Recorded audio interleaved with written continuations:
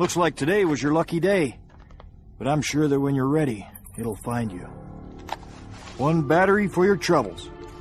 I'm starting to think this battery didn't exist. The island provides.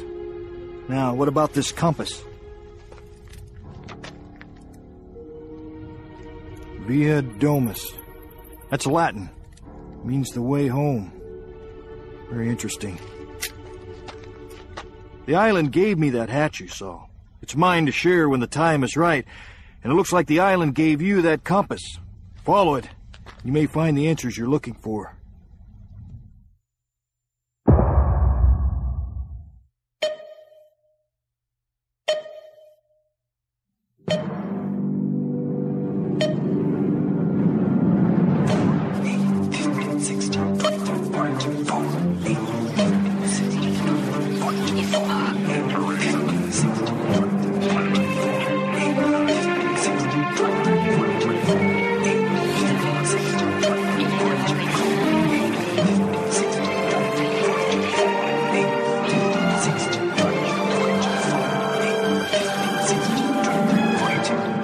That's right, Lost is over, but we have to go back down the hatch and scoop up just a couple of these little missing pieces along the way. Here we are, in between seasons 3 and 4 for a quick little stopover on Lost, Missing Pieces, the webisodes that aired between seasons 3 and 4. Consider this your down the hatch intermission. I'm Josh Wigler. I'm joined here by Mike Bloom. And Mike, there's absolutely zero chance that was actually Terry O'Quinn as John Locke. No, it sounded more honestly like Nick Offerman as Ron Swanson trying out the character. It's like when Homer Simpson voiced the genie for the Aladdin TV show. All right, it's fine, but the more I listen to it, not only for the Aladdin TV show, but also the second film, yes. But you're like, yeah, I could absolutely see that you were not the real McCoy, and yeah, we're gonna get into a lot of it with Lost Via Domus, but suffice it to say, there were many more cast members who did not do voices on this video game than cast members who did. Mm-hmm. I'll put it at that. Yeah, I believe it. So today, we're not just talking about the missing pieces, and we're not talking about all of the missing pieces. There are 13 missing pieces webisodes all told. Each episode is like anywhere between a minute and 4 minutes at the most. There's 13 all told. We're going to talk about the first 7. It really is like a proto-Quibi, if you will. Yeah, we'll talk about the first 7 episodes today. And Mike also, as promised, you did the deep dive into Lost Via Domus, which is the Lost video game. And I'm so glad you did it. I did not do it. You'll have to explain it to me as well as the listeners. Yeah, I mean, that's one of the things where, I'm so glad you did it, emphasis on you. Yes. And not necessarily glad. But I'm excited about this. I think, is it safe to say, to invoke an analogy similar to a character that will be introduced in this batch of episodes, are these installments sort of like the mix-ins to put into our Lost Frogurt for us to enjoy? You know what? I think I would have thought so before I sat down and watched them. And I'm glad that they exist, and I remembered being happy about them at the time, and some are really fun, and some are really funny, and some feel something resembling additive, and then others feel either just like kind of like weird quality, and then still others feel regressive, if not outright bad. I would say there's like a big distinction between, especially in these first 7, between like ones I would see in an episode proper, ones I would consider like a deleted scene for an episode, and then ones that flat out like should not have been made whatsoever. I consider like a waste of computer space, of film, etc. Yeah, there's a couple in there, but then there's a few that are next level, and I don't know. I think that maybe for next time, Mike, maybe we want to rank them. Maybe that's like what we do at the end of this. You and I are on the exact same wavelength, Josh. I was thinking that exact same thing coming into this. I think we could create a rudimentary consensus ranking of the first 7, and then after that, we can easily slot in the other 6 next time. Yeah, I think so, because my favorite one we're not talking about today. Interesting. My favorite one's next week. But there's one or two in here that I am I'm pretty amped up about, and then the ones that I'm not amped up about, I'm at least like excited to talk through. So I'm glad we're doing this, both because, as we mentioned last week, and we won't do the full 25-minute starter rundown again, that we've got a lot going on here in January on post-show recap. So if you are able to support us, we would, oh my God, would appreciate it so much. Patreon.com/post-show recaps. There has, for your boy Josh Wigler, never been a better time to sign up for, I would say if you want to support Josh Wigler in particular and all the incredible work he does as the captain of this faithful PSR ship, please become a patron. It's still, it's halfway through the month. I still think you're sort of getting your bang for your buck there. And look, if there was ever a place for chicanery in the beginning of 2021, it can certainly be found within the post-show recaps Discord, in particular at the $10 level. Yeah, we're having a really fun time in there. We would like to have you along for the ride. And if we reach 1,000 patrons by the end of the month, we will recast me with Homer Simpson for one episode of Down the Hatch. Specifically, it's Dan Castellaneta portraying the genie as Josh Wigler. Mike, one of the reasons we were doing the missing pieces was like to give us a little bit of a break, right? A little bit of a lighter load. We're okay if this is a shorter podcast this week. We're okay if next week is a shorter podcast. So with that said, I kind of want to hop into it if you're cool with it. Yeah, let's absolutely do it. I don't have like a lot of filibustering that I feel like these are the missing pieces. They were directed by Jack Bender. He directed them all of them. It seems like there was like outside of Jack Bender, sometimes it feels like maybe like 3 other people were working on it. Like they do like some touch ups of some season 1 makeup to like give Jack the claw marks on his face from when he first crashed. Or get poor Harold Perrineau back in like the season 2 beard and afro. Yes. And, unfortunate plaid shirt. Yeah. So like they definitely go and try to replicate some earlier stuff from the show, sometimes more successfully than others. I think one of the things that I am most impressed by is I don't know if they like decommissioned certain sets or if there were certain sets that were not yet decommissioned, like the Michael episode where he's still tied to the 3 minutes pole, like that's still the there. Village. That's amazing. So there's a few things along the way that I'm pretty impressed by, but then there are other things where it's like it's like guerrilla filmmaking. It's Jack Bender with a handheld camera is what it feels like, if that's not what it actually is. If you haven't watched the missing pieces, we're going to play them in toto. Because here's the thing, I'm so proud of the extremely dedicated community of hatchlings that we have developed over the past, year plus. That being said, I would predict at most maybe 25% of you all out there sought out these clips. They are available on YouTube if you want to view the visual element. But like Josh said, because they are such short clips, is what we're here and they're usually the length of our sounds anyway, why not just make them the sounds? Before we get into it, though, I know we don't want to preamble too much, but I do want to put in one quick thing, because I do want to talk about, and I'm sure we'll talk about this throughout, like the choice of scenes portrayed, but more so this choice of characters. Because Eric Divestein brings this up that, we're going to highlight several different characters in a recurring capacity over the course of the missing pieces, between Jack and Juliet and Michael and Arst, etc. But we are going to see nary hair nor hide in either missing pieces or the video game, actually, of some of our major characters. For example, no Kate, no Sawyer, no Locke, no Saeed in any of these missing pieces. Josh, I don't know if we have any knowledge off the top of our heads of like if there was anything going on behind the scenes, but can you think of any reason why, for one reason or another, like some characters were included and some weren't? My first thought was going to be that like a bunch of these actors were like, I'm too old for this bullshit. Lethal Quinn's like, what's a mobisode? Yeah. I'm not doing that. But then I thought about that further, and like there's a lot of Matthew Fox in here, and he would be like top of mind for me if people would be like, no, you're not going to get me to do it. Like, so I don't think that that's it. I don't know. I think that there is a degree to which, like, there are some blanks to fill, some missing pieces, as it were, as it pertains to Jack from season 3. So there's some stuff that they want to do there. I think for Michael, especially, we're about to talk about Michael. We're gonna reintroduce him here, so it makes sense to be like, hey, let's get them used to seeing Michael again. So when he pops up as the man on the boat, it's not too surprising. Well, I think for me, my interpretation of so Michael is a very prominent character in the missing pieces, and a big piece of that for me is not just like to refamiliarize the audience with Michael, but I wonder how much of that is to like reground Harold Perrineau and like, who did you leave this guy as? Where are you going back to?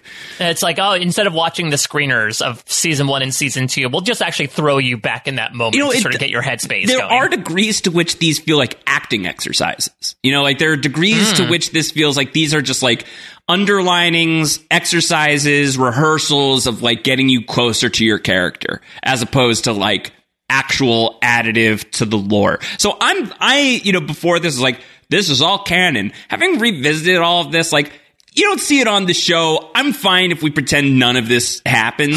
It's just fun. I think more than anything, I think it's just it's a whole lot of fun. Yeah, it's like a little... I do not want to, like... When I say fanfic, I don't want to necessarily put a connotation to that, because I do feel like it has sort of, like, garnered a negative It's not. connotation. I mean, it's created by the people who create the show, so... Right, but I would say it's sort of created with that idea, though, of, like, hey, let's take these characters and put them in different situations. To your point, I think we're going to touch upon some, for lack of a better term, missing pieces, key scenes that we missed out on, looking at Operation Sleeper as an example. But I don't think, as another example, people are like, ooh, I really need to find out what Arzt felt about the cave's, transition. Yeah. I feel like some of those scenes are more so in the realm of, hey, let's sort of like, bring Daniel Roebuck back. These are like little maybe storylines that we left up on the writer's board that did not end up making it through the first 3 seasons, which, as we talked about, the show is going to transition away even from some of those lighter beachside moments. So this is going to kind of be the final bow for that, Josh. Yeah. All right. Well, let's bow, because we begin beachside, but not on Oceanic 815 Beach. We are in Hawaii, and we are in, I believe, Waikiki, with Jack Shephard skipping rocks in Oahu as his father rolls up. We're flashing all the way back, Mike, to the day of Jack Shephard's wedding. And we got some of Christian and Jack together the night before the wedding with some fatherly advice, and it turns out that wasn't the end of the story, Mike. So you can watch all these if you haven't yet. We'll link to them in the show notes, but if you're not going to watch them and you just want us to talk it through and you want to listen in, just picture Jack and Christian on the side of the beach in Honolulu having the following conversation. Yeah, this might not be able to be watched, but it is the watch.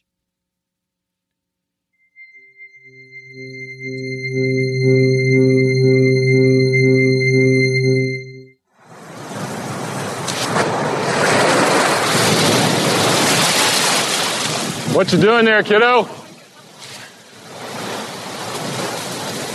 Just throwing rocks. Good. Good. Get all that rock throwing out before you get married. It was either this or being inside with Sarah and the wedding planner, figuring out where all the flowers go. Wise choice. Listen, before things get crazy, I wanted to give you something. This was my dad's. And I thought it would only be fitting. I've never seen you wear it before. Well, that's because I never did.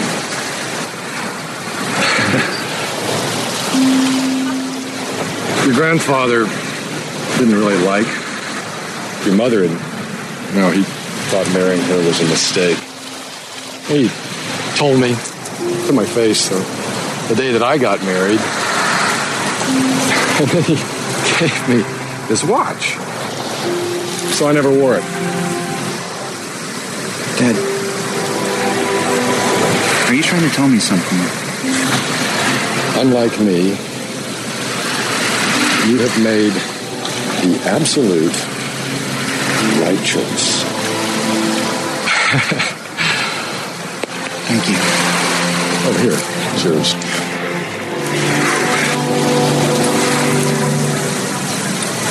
I guess this is really happening, huh? Ooh. soon as they arrange those flowers and you run out of rocks. Well, there's a lot of rocks out here.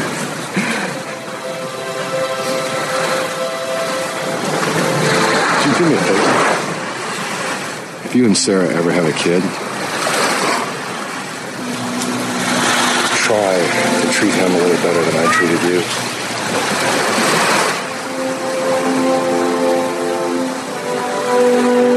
No pressure, right?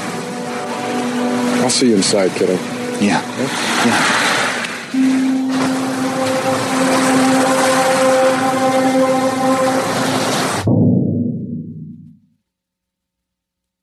So yeah, big Christian Shepherd scene, especially. I think the Jack stuff is obviously, like you said, a lot of Jack focus in this particular set of circumstances or set of scenes, which we'll certainly talk about. But I honestly feel like this says much more about Christian Shepherd than it does about Jack.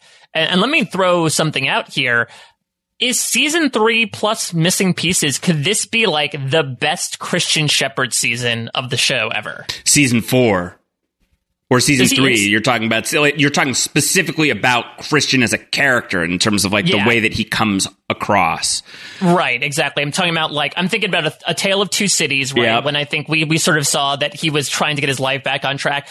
I think we can make arguments about Par Avion in terms of what he was doing and maybe what he was trying to force Claire to do. But this is another thing that, really made me think back to what we've seen recently of Christian Shepherd. And we probably will see overall of Christian Shepherd because we're slowly dwindling on the number of opportunities we'll see him proper instead of being, imbued by the Man in Black. But this is a genuinely sweet moment for this guy who is essentially saying, I have screwed up before, partially due to the environment I grew up in, partially due to my own circumstances. Whatever you do, whatever you move on with your life, just promise you won't be like me. And as a father, that is heartbreaking, yet so self-introspective as well. It is surprising to come out of the guy who, in the first flashback episode we saw of him, was just berating Jack for, quote, not having what it takes. Now, I guess my question is, do you like it here? Do you like it? And I think this is another thing we should do. Is this in continuity or out of continuity? Let's make the decisions, right? Let's make the call and decide whether or not this should be part of the Lost canon. Do you like that this scene exists when we had the scene between Jack and Christian the night before the wedding? Does this cheapen that at all for you? No, because there's actually some stuff in here that connects to canonized events on the show that I really like. Let's start with the titular watch. Because if you remember, Josh, all the way back in the pilot, when Jack is, getting Hurley to help him and pulls Claire aside, he says, okay, I need you to time out her contractions. What does he give Hurley to measure the time but a watch? And look, I don't want here's a whole episode that focuses on a part of Jack's, wardrobe or part of his body. We done crossed that bridge before. But I do like that this has some sort of purpose here as well, right? That Jack, first of all, he was wearing it, which is something Christian said he would never do. And the fact that he is sort of diverging these paths right now by being my dad gave this to me and I'm going to use this to help people moving forward. I think it does say a lot. And the other thing as well, and what makes this feel so bittersweet is because while it is a genuinely, happy or at least not sad moment between father and son who have had an extremely bitter relationship, to know what's coming in A Tale of Two Cities makes that sting even more. Right? The fact that Christian tells him, if you have a kid, try treating him better than I treated you, especially when he says things, like Sarah's a good girl, and to have that, lead to Jack suspecting Christian of being the other man. I can imagine that conversation rolls back in his head several times. So I personally think it really plays into not only where we are with these two, but a lot of stuff that's going to happen to Jack and between Jack and Christian in the events moving forward. This is from the great Brendan Fitzpatrick, who writes in, wow, an actual decent scene with Christian where he's not a complete jerk. They should have left this in the episode, as I recall asking around this time on Down the Hatch in the feedback, are we actually supposed to like Christian Shepherd by the end of all this? This scene goes a long way in building that image and the person we see in the end. Mike, you want it. Fitzy wants it. I'm willing to send it to Samoa. Let's canonize the watch. The watch happened. Can we send it to Guam instead? Yeah, we're sending it to Guam. The Watch is real. It happened. It's happening now. The Watch goes to Guam. Now, the next one we're going to get into. The next one we're going to get into is, it's titled The Adventures of Hurley and Frogurt. It's the introduction of Neil Frogurt, played by Sean Whalen, as previously seen in That Thing You Do. He's the Oneaters' #1 fan, and we'll see him later on down the line. I feel like maybe we see him very briefly again in season 4. We are, because I believe he's going to join Locke's camp, because I think he's going to probably have a couple of, like, snide lines about how he disagrees, or maybe he joins. He definitely is prominently shown as, like, one of the gawkers who joins one side or the other, but obviously he will quite literally flame out more spectacularly in season 5. We don't really see him in season 4, according to Lostpedia. The podcast says that Neil joined Jack's group due to his dislike of Hurley, who was in Locke's group. But Neil was in Faraday's second trip to the Kahana. Oh, that's what it is. Yeah, he was in, I believe he's in the Zodiac raft in There's No Place Like Home when, you know, but you don't see him on the Zodiac raft until the season 5 premiere. So I'm so confused as to how he winds up here. Yeah, because essentially they said, like, hey, because we talked about this a bit, I believe, when he was first mentioned in season 2 offhandedly, but I believe the whole conceptualization of Frogurt was that, like, it was mentioned, Hurley said, like, oh yeah, or I think Bernard said, oh yeah, we've got this guy, we've got that guy, we've got the guy who makes frozen yogurt. Yes. And then it would be a joke on Damon and Carlton's podcast about, like, oh yeah, there's Frogurt. Yes. And it became such a running thing that it eventually sort of manifested itself. To your point, I'm not sure why they made this materialize for a missing pieces and then seemingly take an entire season away from Frogurt. Maybe this is a product of the writer's strike. Who knows? I feel like this whole thing, we're gonna get into it. I was going to say we can set up when it takes place, but you'll get it from context clues if you haven't watched it. Unfortunately so, yeah. And the context clues are going to be the biggest thing that keeps me from wanting to send this one to Guam. This is The Adventures of Hurley and Frogurt. Hurley emerging from a tent where he is going to be stopped by none other than Neil Frogurt himself. Let's take a listen.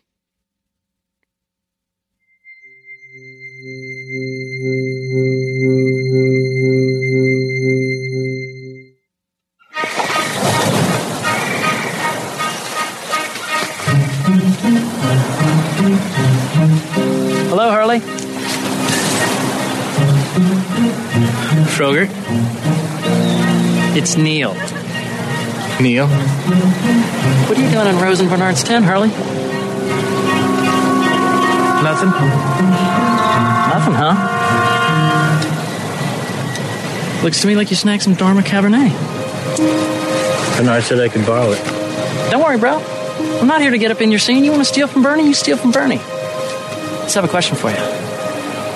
What's going on with you and Libby? What do you mean? I mean, are you going to make a move or not? It's none of your business, dude.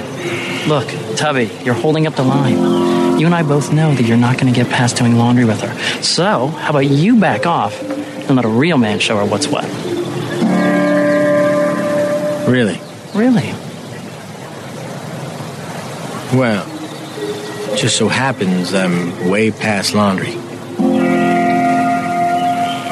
Yeah, that's right. In fact, I got a date with Libby right now. We're going on a picnic.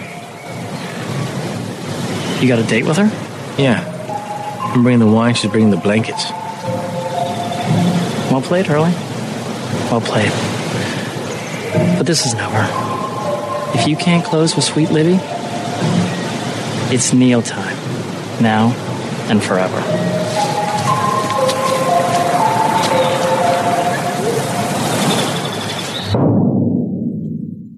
Josh, in my opinion, these arrows cannot come soon I enough. hate it. I hate it so much. Dead. So what's the opposite of it goes to Guam? Kill it with fire arrows? Yes, I think I like that. Shower with a volley of fire arrows. You're either going to Guam or we're killing it with fire arrows. And I think it's very useful right now to have this one here because it is arguably the worst of the missing pieces for me, or at least in contention for that. And what I want to do is I want to rank these as we're going, right? So episode 1, The Watch, is number 1 currently, and The Adventures of Hurley and Frogurt, number 2. And I think that this is the danger of fan service, Mike. It's like everyone wants to see Frogurt. Everyone wants to see Frogurt. Where's Frogurt? Why isn't he here yet? And so here's Frogurt. You finally got him. And it's not Sean Whalen's fault. He's a funny guy. And I think Frogurt could be a funny character. But it's in the vein of like the Nikki and Paolo stuff, Mike. Like you're introducing Frogurt like this. You're introducing Frogurt now. Hurley and Frogurt are having like this conversation about like who's going to date Libby while Libby is probably being shot like simultaneously is so unsavory. I hate it. I hate it so much.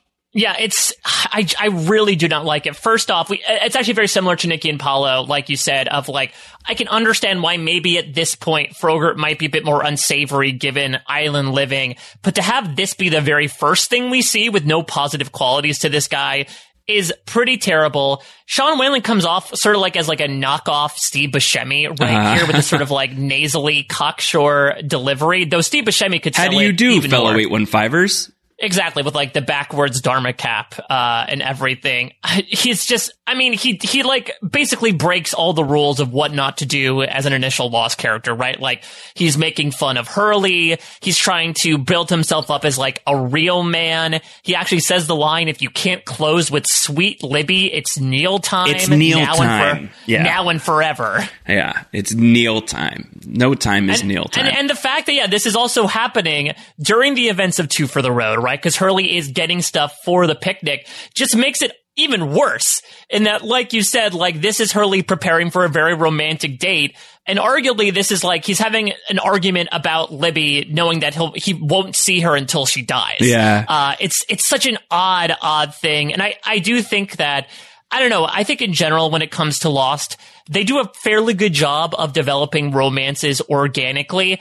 I really do not like this like schoolboy thing of like, yeah, I'm scoping her out. I'm definitely going to mac on this girl. Like that feels me. It just feels very separate from the general tone of the show, especially from the survival aspect of like, hey, characters happen to find themselves in relationships based on the situation that they're in. With the exception of Charlie and Shannon back in season 1, nobody's like, ooh, look at that sweet honey. I'm going to take a dive into that. God. Stefan Johnson writes in that Frogurt is worse than Nikki. The scene with Frogurt, it doesn't make Hurley look good. To be fair, he's baited, but he still gets into a rule measuring contest, let's call it, with Frogurt over Libby. Yeah, it's awful. I hate it. I hate it a lot. It's of the two we've seen thus far, it's a clear number 2, and it'll go lower, but never forget that it began with number 2, to be very evocative of the frozen yogurt. And what is going on with like Neil being so carefree, right? He's calling Hurley Bra. I hate He's it. nicknaming Bernard Bernie. Like I hate think it. that, you know what it is?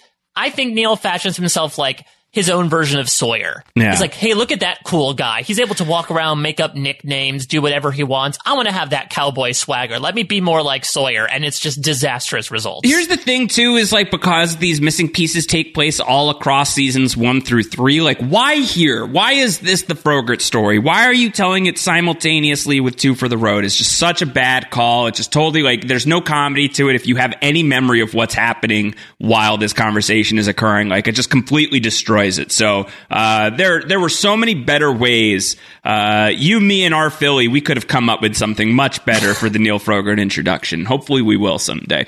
Well, I don't know. I think knowing our opinions, I think Rodney and Billy are going to have another date with a bunch of spears when it comes to Neil Frogurt showing up in that world. All right, so what we're about to listen to takes place during season 3. It is during the period of time that Jack is, it's post Benjamin Linus's surgery. Jack is back in Dharmaville with the others. He's watching over Ben. Between, I'm I'll frame it like between Not in Portland and The Man from Tallahassee, right? Like this is pre-football game. It's probably right around there. It's before the football game. It's after Stranger in a Strange Land, because that's when they set off for the barracks. It's somewhere during that period of time, and Jack has been told that he's going to be able to go home, and he's so buddy-buddy with the others that not only is he playing football with Mr. Friendly, he's also playing chess with Ben. So this, written by Brian K. Vaughan, is King of the Castle, taking place inside of Ben's abode as he and Jack play chess.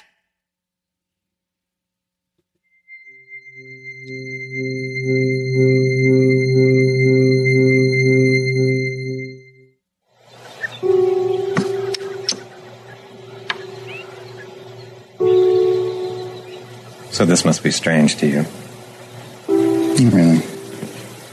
It's been a while, but my dad taught me to play when I was a kid. Actually, I was talking about you being here with us. Got what I wanted? It's been a long time since I had anybody with a little skill to play against. I don't suppose there's anything I could do to convince you to stick around. Relax, Jeff. Just an idle question. We have a deal. I fully intend to honor it. Intend to, or you will? Well, it's not entirely up to me.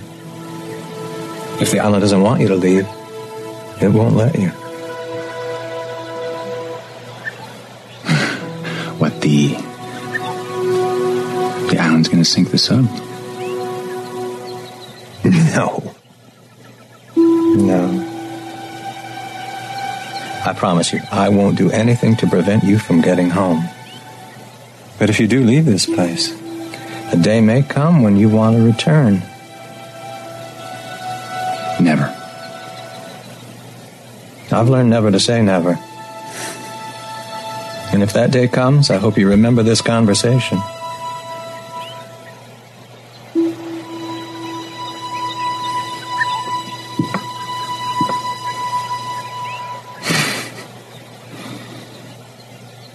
It was a nice try, though.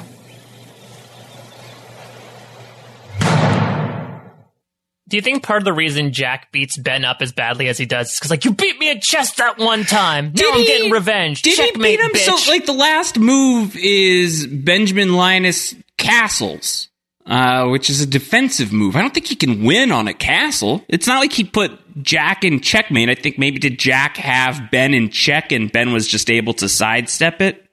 Yeah, and then Ben just sort of ends the game right or there. Or it's like maybe he's saying it was a good try. You almost got me in checkmate, but I weaseled my way out. I think it's sort of like my interpretation. That does seem very Benjamin Linus too, right? To be like, yes, I'm cornered, but it's actually me who has all the power. You don't realize. I think that I like this a little bit more than The Watch. I agree. I would send this to Guam, Mike. Completely, and I would go so far as to say, and it's tough.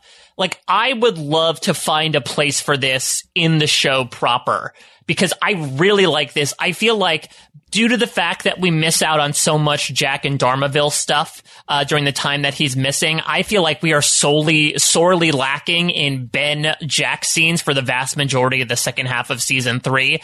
And that really plays in here, especially setting up sort of the chess game between the two of them in the finale that gets set up. Yes. The only issue is there's so much like great call back / call forward to the event of Through the Looking Glass. I do wonder if you put this into season 3 proper, does that spoil it for you? The other thing that I like about this being here in between season 3 and 4, though, Mike, is that it's sort of like a little bit of a preview of the end of season 4, which takes us into the first portion of season 5, that Jack and Ben sort of forge this unholy alliance. And so I think that like Ben being able to have sort of a Lockean conversation with Jack about the island only does what it wants you to do. The island will only let you do certain things, which I think like Ben believes to some degree, but also doesn't fully buy. I think he believes at least himself to be somewhat above those rules. Right. And then this is also him sort of doing like the, his trying to stick to the letter of the law by being like, well, technically, I won't be the one to stop you from leaving the island. If a bald guy happens to wander in here and I convince him to do so, that's not my fault. Exactly. So I like what that's setting up, because Ben is then going to kind of be like leveraging some of this stuff over Jack later on. So I think like to have this now, before we go into season 4, where it's going to be fairly light on the Jack and Ben content until the very end, I think is good. I think it works here, but I really do like it. It's shot a little oddly. Like there's we're looking at Ben, but like Matthew Fox's head is taking up half the screen. Like it's not the most beautiful, but it's one of the better written ones, I think. Yeah, and I think, again, it's a character pairing that, to your point, we haven't really seen up to this point, and we won't see a bit more of. I do wonder, when Ben approaches Jack and Hoff's Drawler in the season 4 flash forward, like, is this conversation playing in Jack's head, as Ben says? And maybe that could be an interesting opportunity for this to go mainstream a bit, right? If they make reference to the chess game that they played. Because I can imagine we don't necessarily see it, but I can certainly think that Ben's words are reverberating all through Jack's head in these next 3 years as he is realizing that Ben is completely right about his regret. I think so too. All right, let's get into the 4th missing piece, written by Elizabeth Sarnoff. It is called The Deal, and this is taking place during season 2. This is before Hurley and Frogurt got into their fight about Libby, because this is back still during the 3 minutes of it all. This is back when Michael Dawson's still tied up to a tree next to the Jungle of Mystery out on the beach. And it's so weird, though, because there's suspect timing with a few of these, but this is the first one that I really underlined, because this seemingly takes place after the scene where Michael sees Walt and, Miss Clue gives him the list, but it appears they're still going to keep him captive for a little while longer. And this is when he runs into another other who did not exist back when 3 Minutes aired in season 2. This is when Michael Dawson meets Juliet Burke in The Deal.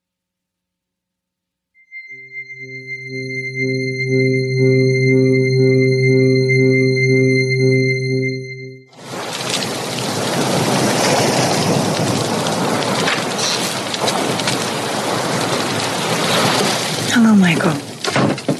I'm Juliet. What do you want? The boat you asked for. They wanted me to tell you. It's yours. Good. Beatrice told me you saw your son. I've spent some time with him. With Walt. He's a very interesting kid. He's very smart. He's very special. What do you mean, special? Well, he's not an ordinary boy, which is why I'm worried about him. So I'm very glad that you agreed to do this for us. I'm glad that you're going to get him away from here. You expect me to believe that you give a damn about my son? Believe it or not, Michael, I am not your enemy. Oh, you're not, huh? No, I'm not. Our man in your camp. The one you're going to free. His name is Ben. He's very important. And is he the one who can get me off this island? Yes. Will he? Yes, he will. I guess I'm just supposed to take your word for that, huh? I guess you are.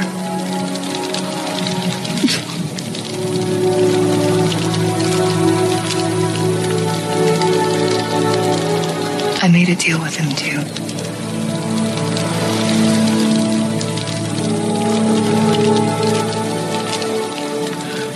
And why are you still here? Because he saved my sister's life. And where is she? Miami. But you had to stay. What's the point in saving her life if you can't be with her? Wouldn't you do anything to save Walt?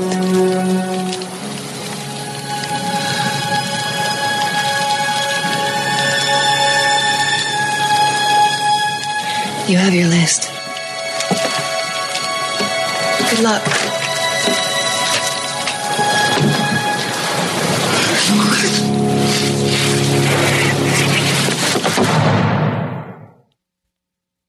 So that happened. Yeah, so there's a lot to talk through here. First of all, welcome back, Michael Dawson. You've been so quiet since you just blended into the jungle. I know, he finally became corporeal again, and now he's ready to, though admittedly this is back, I guess he was still planting back then, right, when he disappeared for a while and and found. Let's just reset this because I know, Mike, we got a piece of feedback relatively recently being like, guys, I've listened to every single episode, and somewhere along the way I missed how Michael is a plant. And like, Mike, you took the time to like directly reply to the email being like, all right, let me fill you back in. So let's just, in case there's anyone else is like, sometimes they say Michael's a tree. What does that mean? Where does that come from? I don't get it. It's because in And Found, back in season 2, I believe episode 5, when Jin and Mr. Echo are going through the jungle looking for Michael, Mr. Echo points to an aloe plant and says, Jin, look. And Jin looks at it and then looks back at Mr. Echo and goes, Michael? And then Mr. Echo shakes his head, and Mike and I took that to mean that Jin believed that Michael is secretly able to turn himself into trees. Which we then canonized by saying it actually is. Jin then caught on to his superpower. Yes. He can indeed turn into trees. So in our canon, in Down the Hatch canon, all trees are Michael until proven otherwise. But this is the actual flesh and blood Michael Dawson. Love Harold Perrineau. And I will be in defense of this scene. Okay? Okay. Let me try and defend it on a couple of turfs. First of all, before I defend it, I will say this is bottom half so far. I would say definitely below the watch. This is below the watch. The deal is in third place right now. I would send it to Guam, though. I wouldn't say I'm going to kill it with fire arrows. I would send it to Guam. I think it works if you're going to accept Room 23, which is coming up in a little while, in which Juliet has a connection to Walt.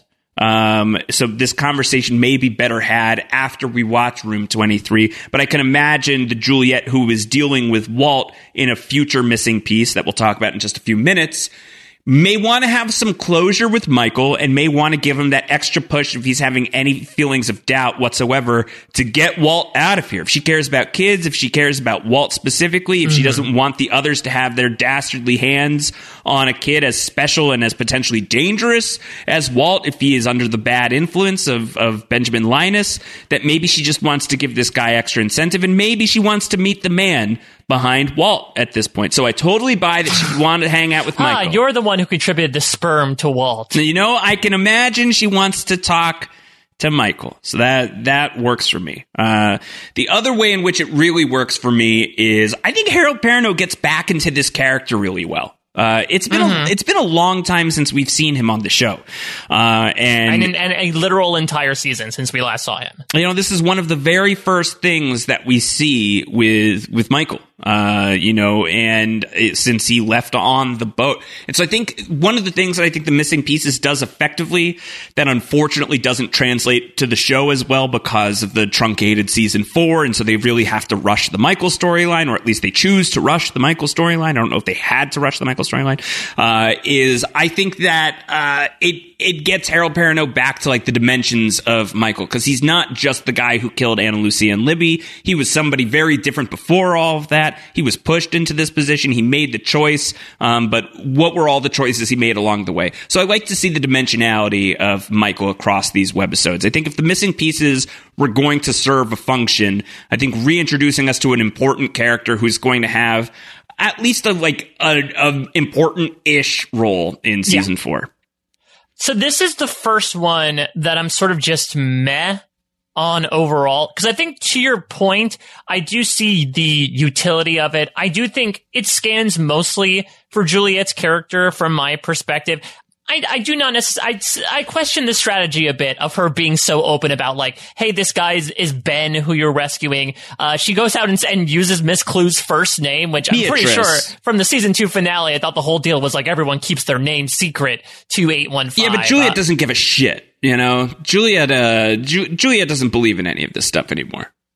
I do find it interesting that Juliet invokes her own example, considering that this is the exact opposite situation, right? Yeah. She's like, well, listen, Ben made a deal with me. And he's like, oh, yeah. And what happened? She's like, That's not important. That's not important. What matters is you right now. Yeah. But I do think I really like your point about this being a good diving in point back to Michael when he was at his most morally conflicted. And also, I think hopefully to hammer home the point of like, and we tried to hammer home this point at the end of season 2 as well on the podcast, that like, this is a man who, as Juliet said, like, you know, will do anything to be with his son. And that drove him to do some incredibly dark things, which left him extremely conflicted going into this season. I just question if this scene needs to happen.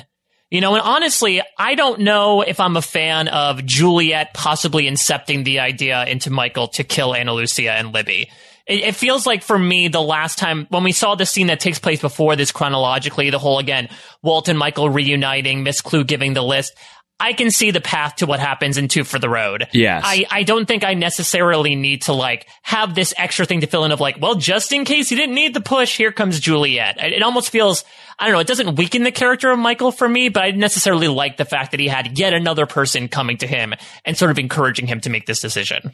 Yeah, I think it makes sense to me, though, that like Miss Clue does what she does and Michael agrees, but like they're not going to like, you know, there's some measure of like, there's a checkout process, right? You know, so like, yeah, she's giving him like an exit interview. You know, so like, I don't mind it. And I like the characters a lot, and this is the only time that they're going to really cross paths. So, I'm not mad at its existence. And if it's literally a binary choice of we're going to destroy it or we're going to keep it, I'll keep it.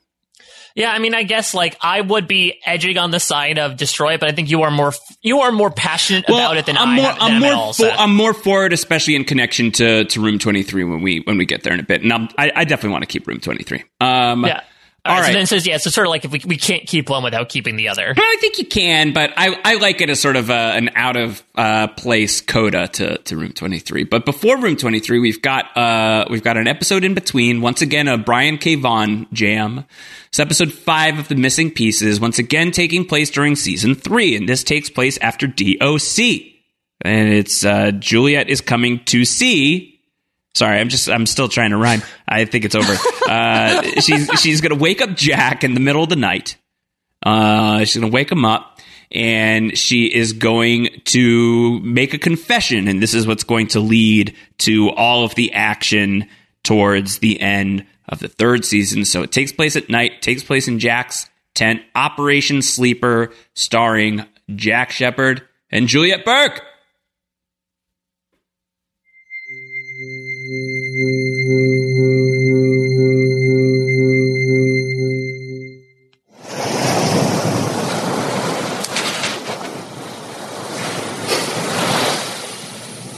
It's okay. What happened? We need to talk, Jack. Okay.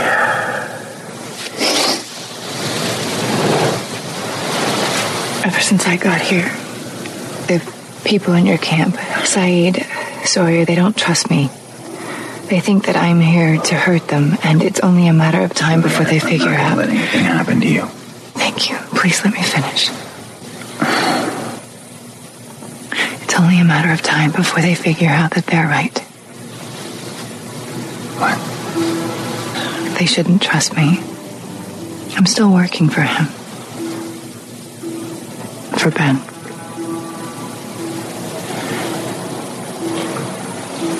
He sent me here to study the women to find out which ones were pregnant.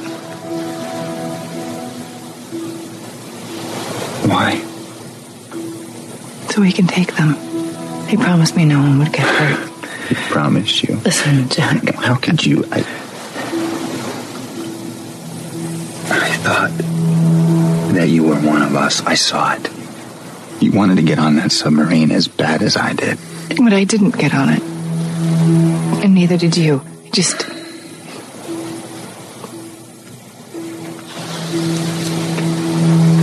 I guess I thought that it was actually going to happen. That we would get off this island. I was naive to think that he would let us. Let us. Ben was in a wheelchair. Locke blew up that submarine. Did he?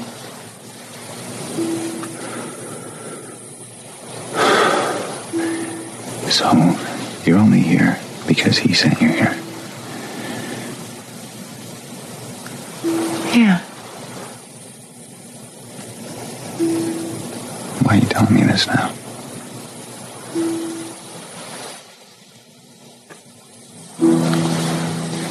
Last night with Sun, we saw the baby growing inside her. If she's still on this island in about a month, both of them will be dead.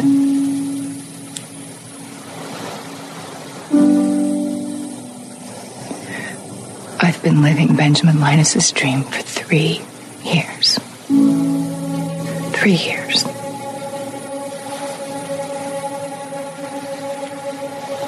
It's time to wake up.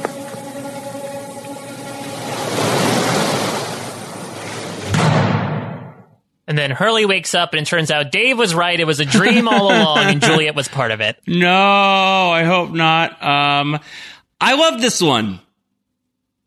I like Operation Sleeper a lot. I really like the Juliet side of it, especially the last part. And I think Elizabeth Mitchell does a really great job. And I like that we fill in again. We don't need to like put 2 and 2 together manually to see why Juliet sort of ends up turning. But I'm glad we saw it. I will say this is not a great scene for Jack, but he does eventually sort of come around and help her. So this is, I guess, has to be the connective tissue of Jack coming to in the middle of the night and trying to sort of digest all this information. I like it. I think we thought, this was roughly what happened, but we never got to see it, that the timing is right. I think that that's good. It also starts to like flex some muscles for me in my head of like, what were they going to do, before they knew about the Naomi stuff? Like, what was the plan here? So the plan was we're going to dunk on Ben. We're not going to do the thing. We're going to destroy Ben. And then what? Were they going to take over? They were going to take over everything that the others have, and they were going to find their way off the island that way. Like, there's like an alternate path for Lost where the freighter isn't involved at all, and they are successful in their campaign against Ben here, and like their attempt of like escaping from there. Now that Juliet is sort of like the key holder, the key master, if you will, of all of these secrets that Dharmaville possesses and that Ben used to have. That could have been really fun. So this kind of gets me thinking about that. I also sort of like the sobriety to Juliet here of like the wake up call. Like sometimes that's what happens when you wake up from like a cultish mentality or an addicted mentality or like an abusive spouse. Yeah. I think like often like there is like just like this moment where you're like never again. And it feels like it's happening here in like this moment of honesty of like, yeah, I'm still doing the bad thing. I'm done doing the bad thing. I'm just going to tell you all the stuff. I love the moment because we didn't really see that much of like Juliet's response to the sub blowing up. And so for her to like outright say, I was naive to think that Ben would let us off the island. She sees right through, right? She knows Ben probably better than anyone on the island. She knows firsthand that despite Jack's insistence that it was Locke who blew up the sub, she knew that Ben convinced him to do it. And so I think that sort of getting her thoughts on all that and how she has now, really digested that information and is now sort of coupling that with the stuff from DOC to be like, all right, I'm done here. Right. It's a big moment for the character. Yeah. I really like it from that perspective. Some feedback we got from this one from Eric Divestein, who says, I think Operation Sleeper, it's not a great look for Jack. I'm not impressed that Jack had no suspicions that anything was off until Juliet decided to come clean. On that front, it isn't so great for Jack. But Jack is nothing if not a little bit stubborn and naive and doesn't see betrayals coming, typically. Well, especially he's also someone who is not used to, I think, like the double and triple crossing that happens within the others. Like, again, I think that he doesn't know Benjamin Linus that well. Juliet does. So I think it's fine that maybe he's a little bludgeoned to his deceptions. I do kind of feel bad here as well that essentially Juliet tells Jack, like, Jack's like, oh, so you didn't come join 815 for me? And Juliet's like, nope. Yeah. I've been undercover the entire time. The whole time. That has to sting. Though, again, they do have that kiss in the season 3 finale, so maybe things are okay by the time that happens. So where would you rank this one? Where would you rank Operation Sleeper on our list? See, here's the thing. I don't know. I think it's definitely below King of the Castle. I might honestly put it a smidge below The Watch, just because the Watch to me informs so much more about like what's happening between these two guys and what's going to happen more with these two characters moving forward, that I think Operation Sleeper, while a great way of essentially this is like the purpose of these missing pieces, right? It's to literally fill in the blanks of things that we didn't see on the show. I really like its purpose in that perspective, but I think I just enjoy the watch a little bit more. A second hand more. This is tough because I think I'm Operation Sleeper. I think I prefer Operation Sleeper personally. I guess I'd be willing to tie these if we want to deal with a tiebreaker later. So why don't we say this is a tie at the moment? Yeah, we'll sleep on it for a week, and then we'll wake up and be like, all right, now that we've marinated on it. How about this? The audience can break that tie. Right now, the Watch and Operation Sleeper are tied. Write in. Let us know down the hatch at postshowrecaps.com which one you prefer. How about we open room 23, Mike? Yeah, Let's go. And I'm so intrigued by the timing of these, Josh, because these were not released in the order they were produced. King of the Castle, for example, was the first one made, but they obviously rearranged these differently. This is going to be our third Juliet-centered piece in a row, and I believe these are the only three that she's a part of. So we're going to get a third Juliet in a row. We are going to get yet another one that is connecting to Walt, even though we're not going to see Walt once again. I want to issue a warning that some sirens will be blaring, I think, in the sounds here. There's really no avoiding it. It's pandemonium on Hydra Island at some point during season 2 because Walt's still on the island. And sirens are blaring because the fit has hit the shan, as they say. Here in Room 23, written by Elizabeth Sarnoff, airing on December 11th. Featuring Juliet and Ben. Let's listen in.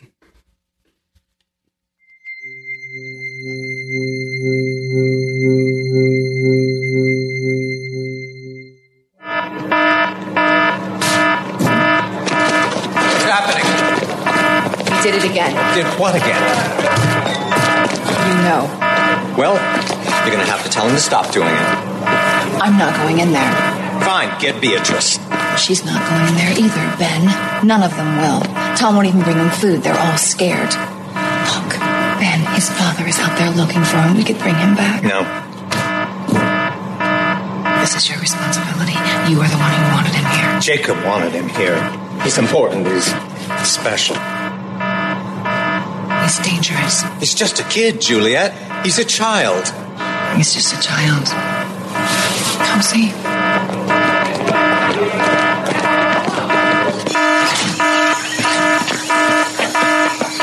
What kind of child does this?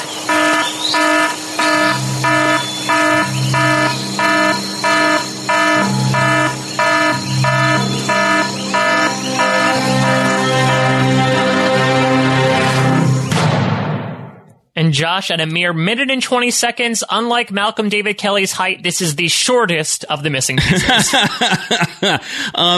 So you can't see it, you can only hear it. So if you didn't watch it, it's, the sirens are going and it's the tense conversation, and the thing that Juliet shows to Ben is she takes him outside, and outside of the building, there's just like a shit ton of dead birds that have clearly slammed into this boarded up wall. And it's a bunch of different birds. They're like parrots, there are pigeons, there are crows, there are a couple of seagulls in there. I don't believe there was a single hurlybird. I didn't see a hurlybird.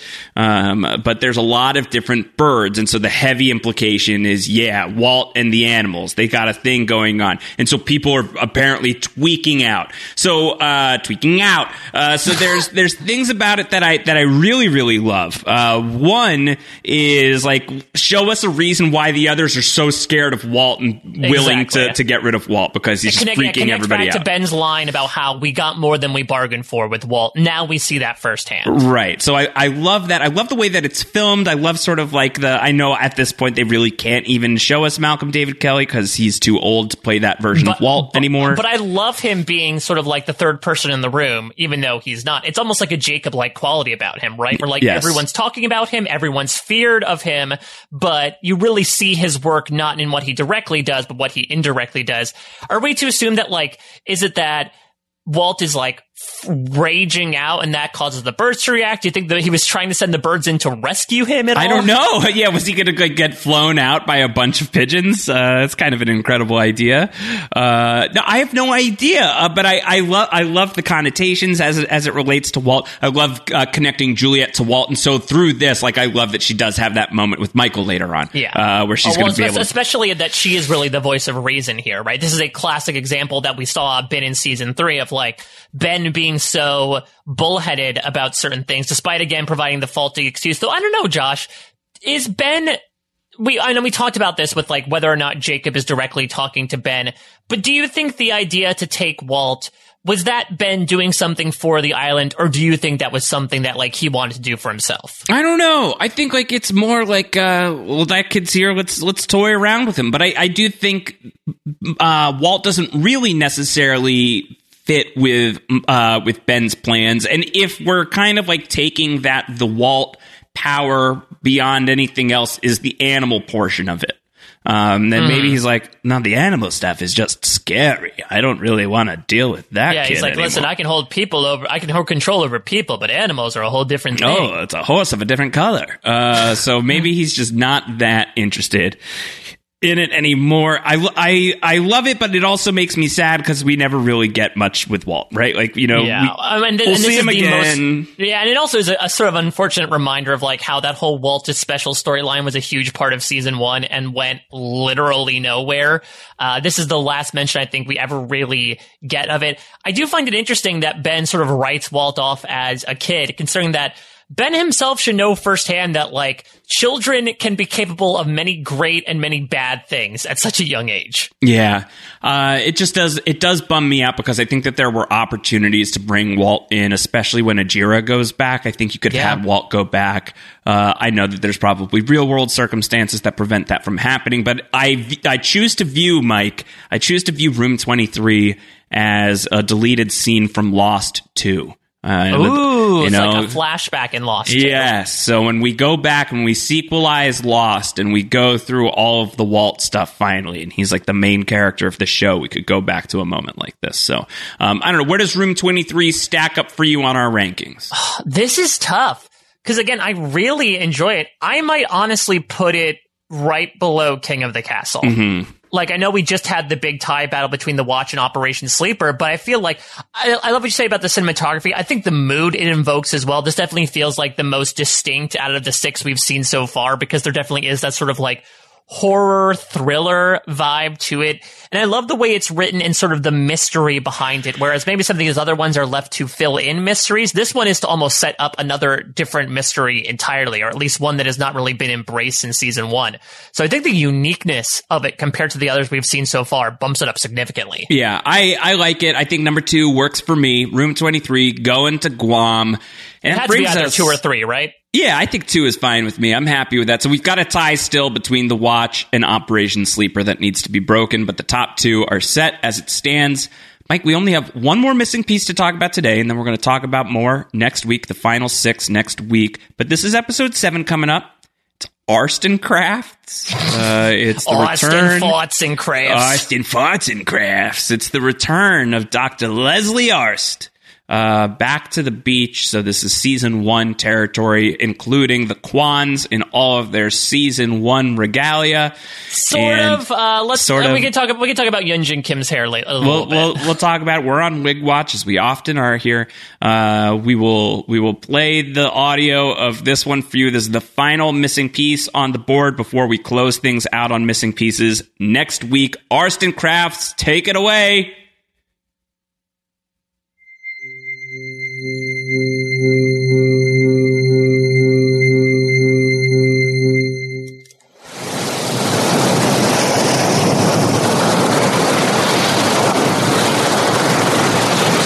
연인 사이 같은데? 아니에요. 참 눈빛이 장난이 아니다 뭐. 준하고 시연에는 남매 지간이에요. 당신이 어떻게 알아? 집에서 한국말 할 줄 알아? 아니 그냥 그런 것 같다고요. What's all this about moving from the beaches? Huh? Going to the caves? Are you guys going to the cave? They don't speak English, dude. Oh, how about you? Are you going? Don't know what you're talking about, man. No, I'm talking about the caves. Are you going to go to the caves? Jack and that bald guy and what's her face? They found some caves, and they think that actually we should move from the beaches to the caves. So why shouldn't we? What? Okay, number one, moisture. Caves are abundant with moisture. Moisture breeds bacteria and attracts insects that would lay eggs in our mouths while we sleep. Right? Hey. I know that you don't understand me. But if there is a vote to go to the cave, you vote no. Get it? No. Hey, shouting at them is not going to make them understand anymore. Dude, if Jack says it's a good idea, maybe we should, trust him. What? You tell me. Because he's a doctor? Is that what qualifies him for leadership here? How do we know he's not a mental case? I want to tell you something. The other day, I'm in the jungle and I'm taking a lead. And Jack runs through the jungle crying for his dad. Okay, fine. You morons, you want to go to the caves? Good riddance. I'm going to stay right here on the beach with all the people who want to survive.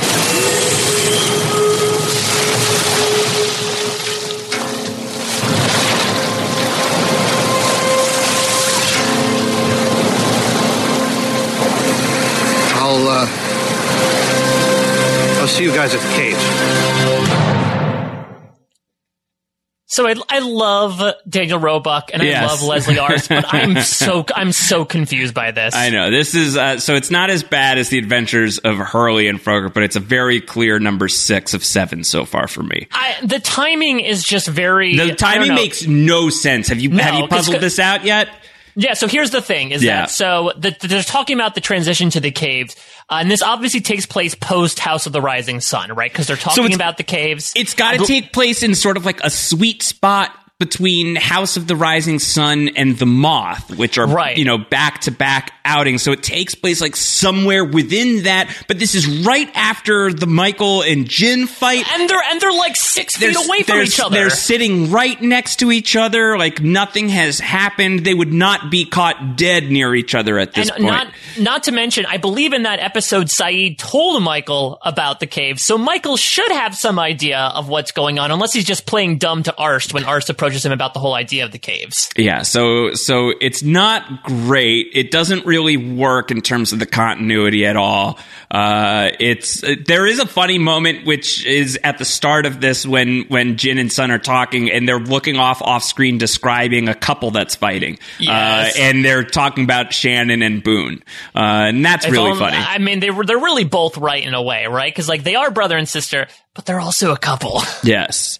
And I do love, I actually do love, as much as we talked about how the context is pretty terrible, I do love Arst's mention of the events of White Rabbit, that apparently he was privy to, when he took a trip to the privy of some of Jack stumbling through the jungle, which I thought was pretty funny. I mean, it seems a little Exodus-esque to me of not Exodus, expose-esque to me of here is a gawker sort of complaining about the leadership of 815.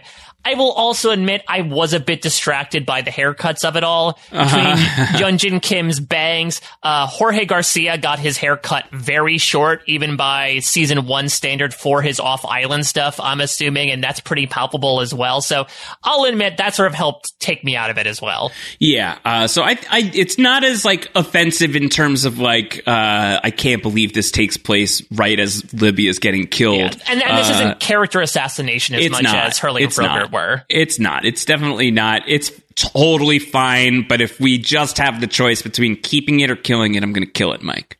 And so it's interesting. So we're looking at our top 7 so far, where we have King of the Castle number 1, Room 23 number 2, a tie at the moment between The Watch and Operation Sleeper, The Deal at number 5, Arzt and Crafts number 6, and The Adventures of Hurley and Frogurt number 7. We talked about this last week and this week as the missing pieces were an opportunity to say goodbye to beach stuff, But Josh, at the moment, our bottom 2 entries are beach stuff. Yeah. So it's interesting that out of what we have explored so far, the only ones that we have given the thumbs down on are the ones that harken back to 815 proper. Yeah, and I'm trying to like forecast a little bit of like where we are going. Well, speaking of forecast, we're going to have Arse admission to Michael that he makes up the whole wind thing to launch the raft. Yes. So I think like I'm trying to just like off the top of my head, there's going to be Michael with Sun. There's going to be Michael with Arst. There's going to be Jin throwing a temper tantrum on the golf course, which I believe is the exact title of that missing piece. That's spoiler alert. That's my favorite one. I was thinking I thought So It Begins would be your favorite one. No way. Jin throwing a temper tantrum kills me. So I was incorrect before. Juliet does appear one more time in the envelope, the pre-Tale of Two Cities missing piece. What I was going to say is that, like, we walked into this being like, I'll take or leave the missing pieces, but of the 7, so far 5 out of 7 we're keeping. I think that maybe the balance will shift next week. I think in the grand scheme we'll still take the majority, but it'll be like, it won't be like a shutout. I think, right. we're going to be talking about leaving behind at least like 5 episodes. So we came in with 13, but we might leave with less in terms of like, I think now we can at least have a list where if moving forward, people are like, should I watch the missing pieces? You're like, yes, watch these, not these. All right, Mike. So that is the missing pieces. All right. So there was a video game. It's called Lost Via Domus. We heard this very strange impression of John Locke at the start of the podcast. Mike, you didn't go and play this, did you? No, luckily people had to suffer through playing it firsthand. I got to experience it thirdhand. I got to watch a playthrough of it on YouTube in all nearly 4 hours of its glory, which I say in very sarcastic quotations. All right. Tell us what happened in Via Domus, because last week you were like, I'm going to watch it. I'll tell you what happened. And I'm like, cool, you do that. I'm not going to do that. You did it. I want to hear what happened. So let's fill in some details. So Lost Via Domus is a game that was released in the United States on February 26, 2008, which I believe is probably like a couple of weeks after Season 4 dropped. So we're very much in this realm right now. Late 2007, early 2008. It was released on PC, the PlayStation 3, and Xbox 360. And this is a Lost video game, but you play as none of the characters on 815. Instead, you play as a brand new character named Elliot Maslow. But you don't know that's your name because Elliot Maslow was on Oceanic Flight 815, but he wakes up in the middle of the jungle with no memory. Oh, good. Yeah, and so he has to piece together his history so Elliot is a photographer, and what happens in the game is you talk to various characters around the island. He runs into quite a few, some extremely bluntly, which we'll talk about, and usually something that someone says will trigger a literal flashback. In that flashback, you'll experience a scene, and you have to Pokemon Snap style take a picture of like an exact frame that Elliot was sort of thinking through as we transitioned into that flashback. Once you get that picture, then a cutscene plays to sort of fill in the flashbacks. So we are, speaking of missing pieces, we are sort of piecing together who Elliot Maslow is. He ends up getting Farkased basically on night 1 or 2 by this guy with real beady eyes, basically being like, hey, give me your camera, give me the stuff you have on it. You have no idea why. You don't find out his name until about halfway through the game, and you don't find out about what he did until the very end of the game. There's about like 5 to 7 flashback scenes in total, but it goes between that type of stuff and then more of your sort of like open world exploration. You go around 815, you do a lot of running around the jungle to all the various spots. You even, Josh, go into spots that 815 never even went into over the course of Lost. For example, you go apparently to the electromagnetic collider that exists assumingly below the Swan Station. Describe the collider for me. It's just think like a big old coil that is literally sticking in the ground, Leaning Tower of Pisa style. And that's basically what it is. And you just you walk in, you see it, There's a computer there for some reason. You like do some games on it, some like little psychological tests, little riddles, and then you leave. There's computers throughout the terminals. You also get to explore, not only do you explore the Swan to the point where you get to see a brand new hatch map that shows up on another blast door inside the Swan Station. But you also spend the end of the game essentially like exploring the underside of Hydra Island to the point where you actually are able to jigger controls to bring up a Dharma shark and pull a tractor off of it. So you are exploring, again, so much more than anyone proper has explored on the island at all over the course of the however many days they spent on it. Do they resolve this by being like, well, since he doesn't know, he doesn't remember stuff, so like he can see all this stuff, and the viewer, the gamer, doesn't remember it either. That's how we're going to justify it. Well, listen, we're going to get to the ending in a bit because it needs to be talked about. It is trippy, even by Lost standards, but Elliot, I mean, speaking of hatches, he has a very odd relationship with the others. Cause for most of the time, it's really Elliot just sort of like wandering around, having to figure stuff out. Like he sort of, it's a little expose-esque where it's like, you know, Jack comes back from the pilot being like, oh my God, there's a monster out there. And Elliot's like, great, I'm assuming my camera's in the cockpit, so I'm going to go back out there and find my camera. And there's one where he's really wandering around. That's where you sort of like hear that Locke clip is Locke leads him on this cockamamie scavenger hunt around the jungle to find Lockamamie. Yeah, exactly. To find this random compass to prove that the island, you know, has purpose for you.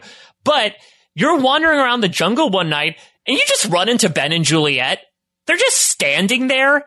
And then they knock you, and Tom Friendly knocks you out with a club, and then she injects something in you. Tom Friendly knocks you out. Okay. Exactly. And so, but like you're not like spying on them doing anything. This isn't Paolo style. You're walking in the jungle, and they're just standing there staring at you, and then they knock you out. So apparently Elliot had some importance, and that importance is we finally get it when Elliot and Juliet sort of have a tete-a-tete, is that Ben wants to make a Michael out of Maslow, for in a manner of speaking. He wants Elliot to take Jack to the Black Rock so that Jack can get kidnapped by the others. I'm assuming this was the plan before the Michael stuff happened.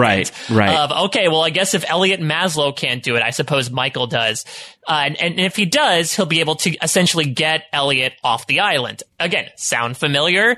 So Elliot does that. He brings Jack to the Black Rock. And of course, like, it is so eerily similar to the episode where they drew the line, where the hunting party. Yeah, exactly. Where like literally it's the exact same thing where Kate was snooping and gets caught as well and is brought forward by Tom Friendly. It is so like just completely a carbon copy. But despite Elliot selling out Jack, he also ends up sort of selling out the others as well by shooting dynamite to create a surprisingly small explosion to like basically prove he's on nobody's side. And so where does he go?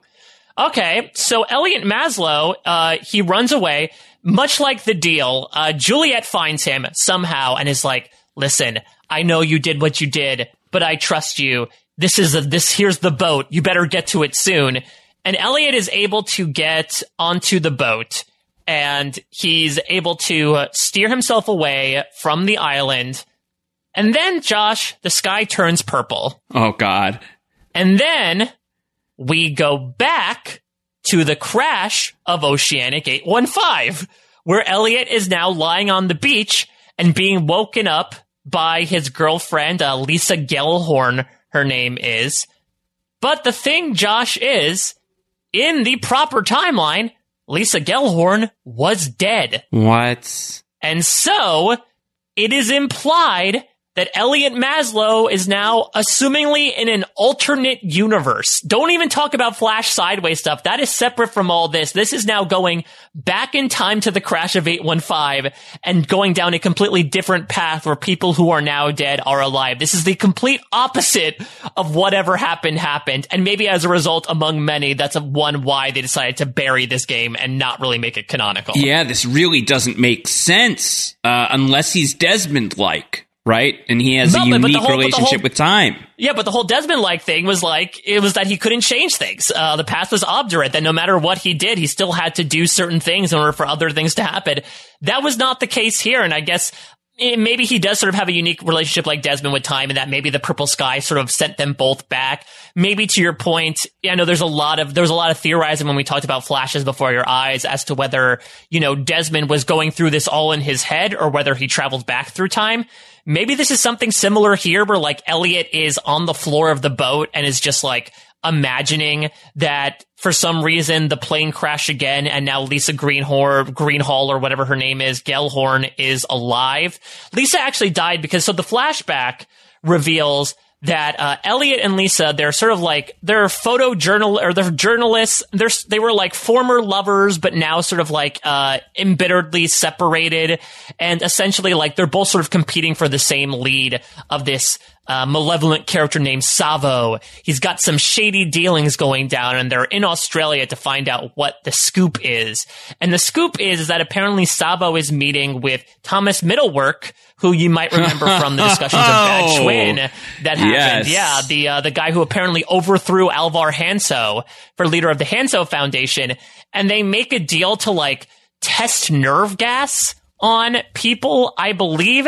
And Elliot, unintentionally, I think, sells out Lisa. Essentially, he creates a distraction to get up to the top floor of the hotel where Savo is meeting by basically sending his goon after Lisa.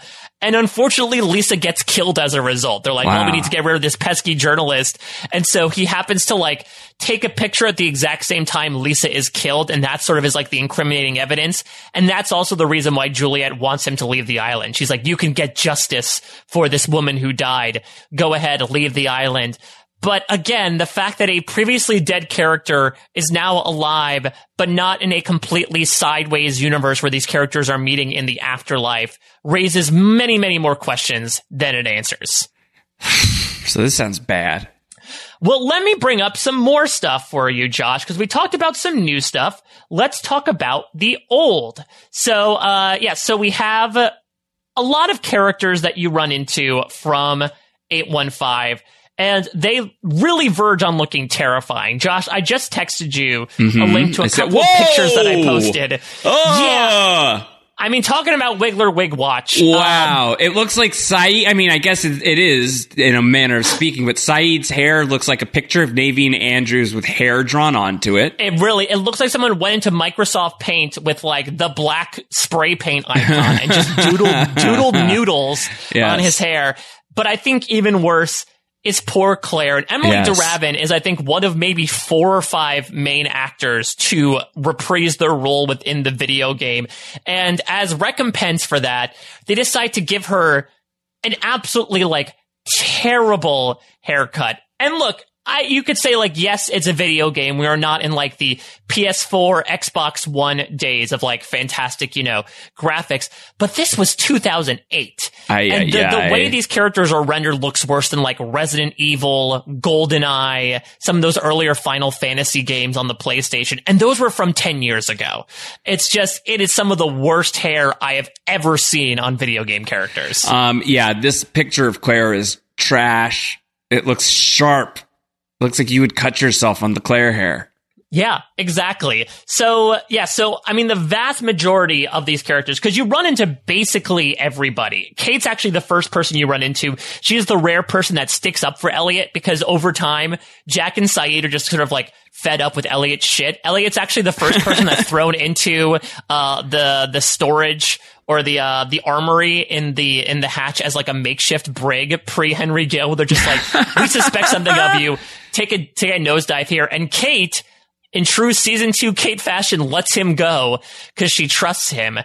Sawyer shows up. Sawyer actually is more so like a merchant in this than he actually is a character. That I like. That, like, in the context of the video game, Sawyer's the shopkeeper. Yeah, what are you buying? Yeah, that works. So basically what you do is you collect supplies around the jungle, like water bottles and coconuts and Dharma bars, and then you bring them to Sawyer, and, like, depending on their value, you can trade up for, like, a flashlight so you can look around, a gun, matches, all that stuff. So the people who voiced their own characters here, let's see. Yoonjin Kim as Sun, the aforementioned Emily DeRavin as Claire, Michael Emerson as Ben Linus, MC Gainey as Tom Friendly, Andrew Divoff as Mikhail. I forgot that, yes, in venturing below the Hydra, you end up taking a bunch of underground tunnels that somehow lead up to the Flame Station somehow. And then Henry Ian, so Desmond shows up in the weirdest way, the weirdest possible fashion, like not even in a season 3 perspective. We are in season 2. You are wandering through the jungle and you run into Desmond in orientation. Like he is bolting and he is so nonchalant about everything. It is bananas where he's just like, yeah, I'll settle down and have like a fun, quaint conversation with you, despite the fact that I fled the hatch because I was afraid that when the computer got shot, that like the world was going to end. But I can stop down for a quick little chit chat. But those are the only 6 real life Lost actors who voice their characters. Everyone else was voiced by a voice actor. So the real MVPs are the ones that were able to sidestep both the video game and the mobisodes. Yeah, really. So like, I think Josh Holloway, Evangeline Lilly, I suppose, are really like the two. Naveen Andrews definitely in there. Legends. I was surprised Terry that O'Quinn. Yeah, I'm surprised that Charlie, that Dominic Monaghan did not do a voice here because you look at like MC Gainey and Andrew Divoff, and you're like, all right, you're not really part of the show anymore in a major capacity. It wouldn't make sense that you would want to embrace this. I mean, Charlie just sort of got written off the show. I would wonder if Dominic would want to, throw his voice in there for a couple of days. But I think even he's like, listen, I'm from Suckshaft, but I'm not even touching this thing. Yeah, I think he's like, I went on a pretty high note. I think I'm going to take a minute and live with that. So, man, I'm glad I've never seen any of the footage from it. The screenshots that you've just sent me are going to live rent free in my head for a while. That's enough. I'm good. I don't need any of it. And it's weird because obviously with this sort of expose-like take of this is a character that exists separate from the events of the island happening at the same time as Lost, there are bound to be references in there. The weird thing is, though, there are references to the events of the island not on the island. Like, for example, in a flashback, Elliot is able to extort a local shopkeep by saying, I have 3 pictures of your wife, quote unquote, caught in a net with somebody else. Which is like, no. The whole purpose of that euphemism was that it was contextual to what happened on the island. Why would you use that off island? Unless you somehow have this in your life as well. There's a particular flashback where Locke says, don't tell me what I can't do again. So I guess this is just like a catchphrase he yields at any time he's pissed off at somebody, no matter what the circumstance is. It's all incredibly very strange, uncanny valley for more reasons than one. That being said, Michael Giacchino does score it. Okay. So it does have that Lost taste. I know that Jim Fells actually made a video previously for one of the episodes that really, talks about how a lot of stuff within Lost Via Domus connects to some of the stuff on the show proper. So that flavor of it exists. I know that Carlton and Damon also, I think they maybe gave the thumbs up to it, or they sort of executive produced some of the storyboards, but they clearly do not have their fingerprints on this. Otherwise, I do not think they would let this type of thing see the light of day. So what you're saying is kill it with fire arrows. Yes, several times over, like E.T. style, bury all of these things in a landfill. Is this worse than the adventures of Hurley and Frogurt? Yeah, because Hurley and Frogurt is a minute and a half of painful stuff. This is 3.5 hours of pain. Okay. Yeah, it's not exactly fair to rank it alongside everything else, but I'm just doing it anyway. It's the worst of the things we talked about today. Yeah, and there's even variances in gameplay that really make no sense. Like in the middle of the jungle, Smokey comes around and it all of a sudden turns into a stealth mode where you have to hide in the banyan trees and just wait until Smokey goes away. And then it goes into a Temple Run-esque section where it's an auto scroller where you're running and you have to jump over logs and slide under vines. So the fact that the game just doesn't know what it wants to be, there's a lot of puzzles that are all the same puzzle. It's basically filling in fuses in an electrical grid to get the right amount of voltage in order to power things. The fact that this game just doesn't know what it wants to be screams volumes, considering everything that got put into it and everything that came out. Oh, okay. Coming out. I'm glad that this is done. I didn't really want you to do this for yourself, for your own head and your own heart. Are you glad? Are you glad that you did it? Are you happy to is it better to know, or was it better to not know? It was better to know. And look, I you love watching video games. Yeah, that's the thing. I don't think people know this. I know this because we just talked about this the other night. Yeah, but I am a massive, massive fan of video games. Here's my thing, and it's a weird circumstance that I think maybe only Josh and myself share. Is that no? I think that there are people who have this. I don't think this is super uncommon. But my anxiety sort of doesn't allow me to get a lot of enjoyment out of playing the game myself. Just because it's tough for me to sort of like immerse myself and enjoy a story, etc. when my mind focuses on like, okay, am I doing a good job here? So that being said, I still harbor a giant passion for video games through the Let's Play community, which are people who, and this has become much more proliferated in recent years with the advent of streaming, but people who will like sit down and play a game. So you're sort of experiencing the journey through them, but you're not the one holding a controller.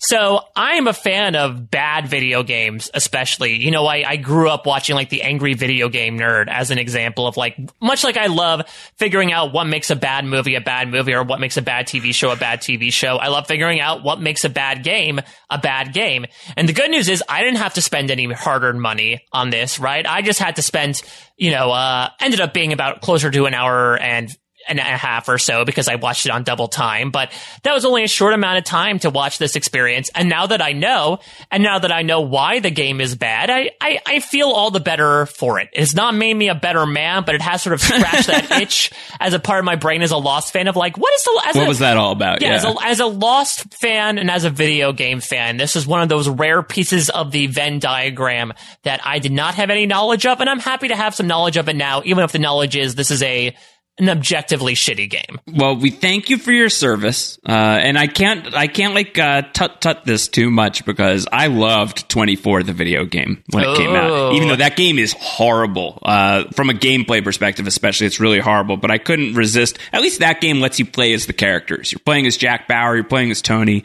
Right. It wouldn't be like, oh, your name is Elliot David Mondo or whatever the hell this dude is. You're David working at CTU. Yeah. No, they at least let you play as the cool characters, and then they try and like tell you a story that like actually makes sense within 24, even though it doesn't really make a lot of sense. Right. This would be like if 24 the game ended with like Jack Bauer dying, and you're like, wait, what? How does this fall into any sort of context with any canonical series? Yeah, that's not how it ends. Thank God. All right, so that's it for this week. Next week, Mike, we have the 6 remaining missing pieces to put on the board. I know also you and I were talking before, there's a lot from like the Lost magazine days that you were thinking of maybe doing a little bit of a dive into that, so you may report back on some of your findings there. Because something I noticed when I was doing research about the missing pieces was there was actually a lot of like behind the scenes stuff of making the missing pieces in Lost, the official magazine. And I figured, like, while we're stopping down and talking about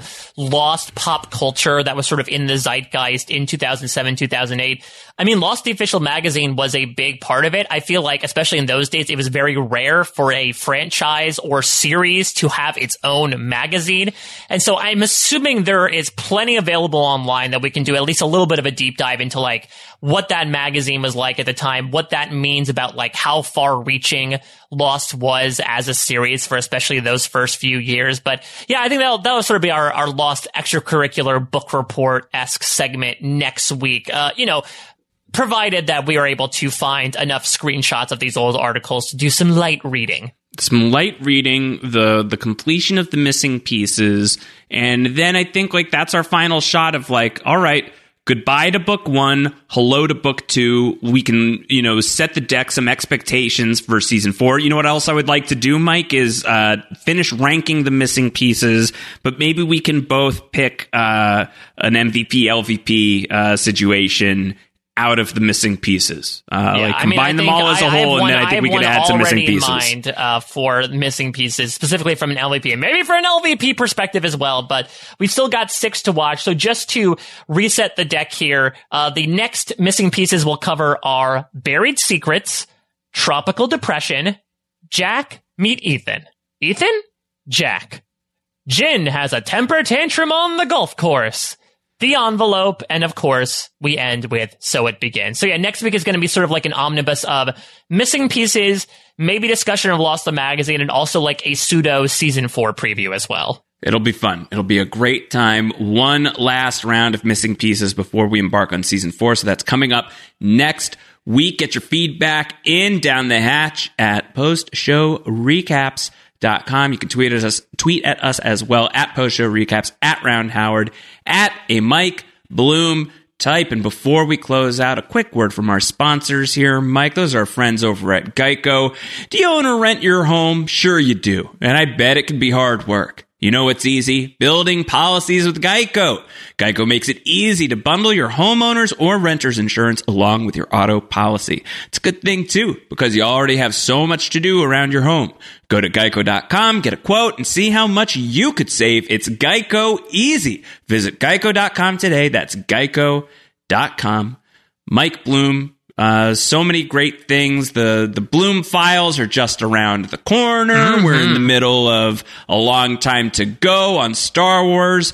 We've got the WandaVision is upon us now. As of this recording, WandaVision is out there. So, Mike, I'm so excited to talk about WandaVision. Are you pumped up about that show? I mean, as I talked about, I think last week here, I was so hopeful that the MCU was going to get weird. We've heard some early responses from people that have been. Sounds like it got weird. Yeah, and so that makes me incredibly excited. And look, as long as it's not weird in a Los Viadomos way, I'm going to be very excited. I trust the MCU, and I trust even more the fantastic coverage that you're going to bring with Kevin Mahadeo and LaTanya Starks here on PSR Propa. Yeah, so I don't know if I just said the first 3. I know it's the first 2 episodes of WandaVision are out, so we're going to recap that over at Everything is Super. The Stand is still happening. Hang In There is happening. There's the Final Fantasy VII podcast is happening as well. Yeah, if you want to hear about a much better video game, check that out. And if you like Mike Bloom and myself enjoy watching people play video games, then maybe you will enjoy listening to people talk about playing video games.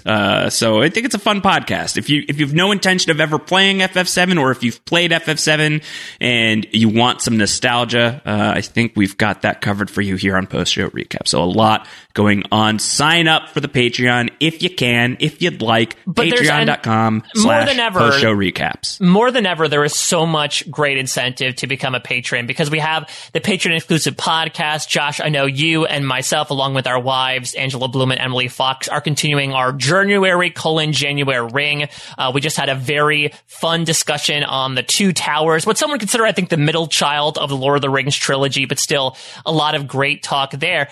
But speaking on the gaming perspective, not necessarily from a video game, but more from a tabletop perspective, at the time this is coming out, about 24 hours from now on Saturday, Josh, you and myself and a few other post-show recaps luminaries are going to be getting together in the Discord to play in honor of the community building temporary Yadis before going mainstream.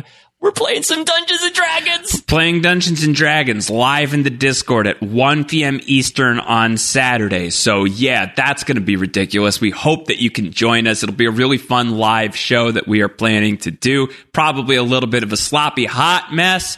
But I look forward to it. I think it's going to be fun. I think it's going to be great.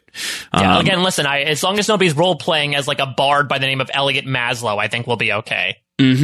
Absolutely. All right, so that's what's coming up. We'll be back next week with some more missing pieces. Until then, everybody, take care. Bye-bye.